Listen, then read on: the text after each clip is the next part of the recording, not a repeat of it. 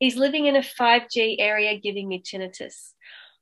As far as I know, that's not really a question that anybody can answer. But one thing you could ask yourself is to tune into your body and listen to your body and ask, something's not right for me. My body's screaming at me. I'm hearing this tinnitus and I'm not enjoying it.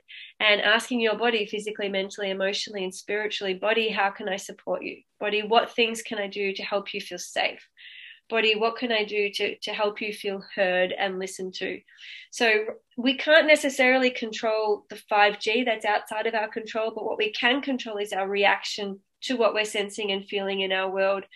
And by all means, if you feel that you really need to take a break from being in a 5G area, maybe take a weekend away and see how you feel, but really listen to your body and work to support what you can control rather than trying to externalize and blame things outside of yourself, which will very rarely lead to happy outcomes, because that puts us in a powerless position.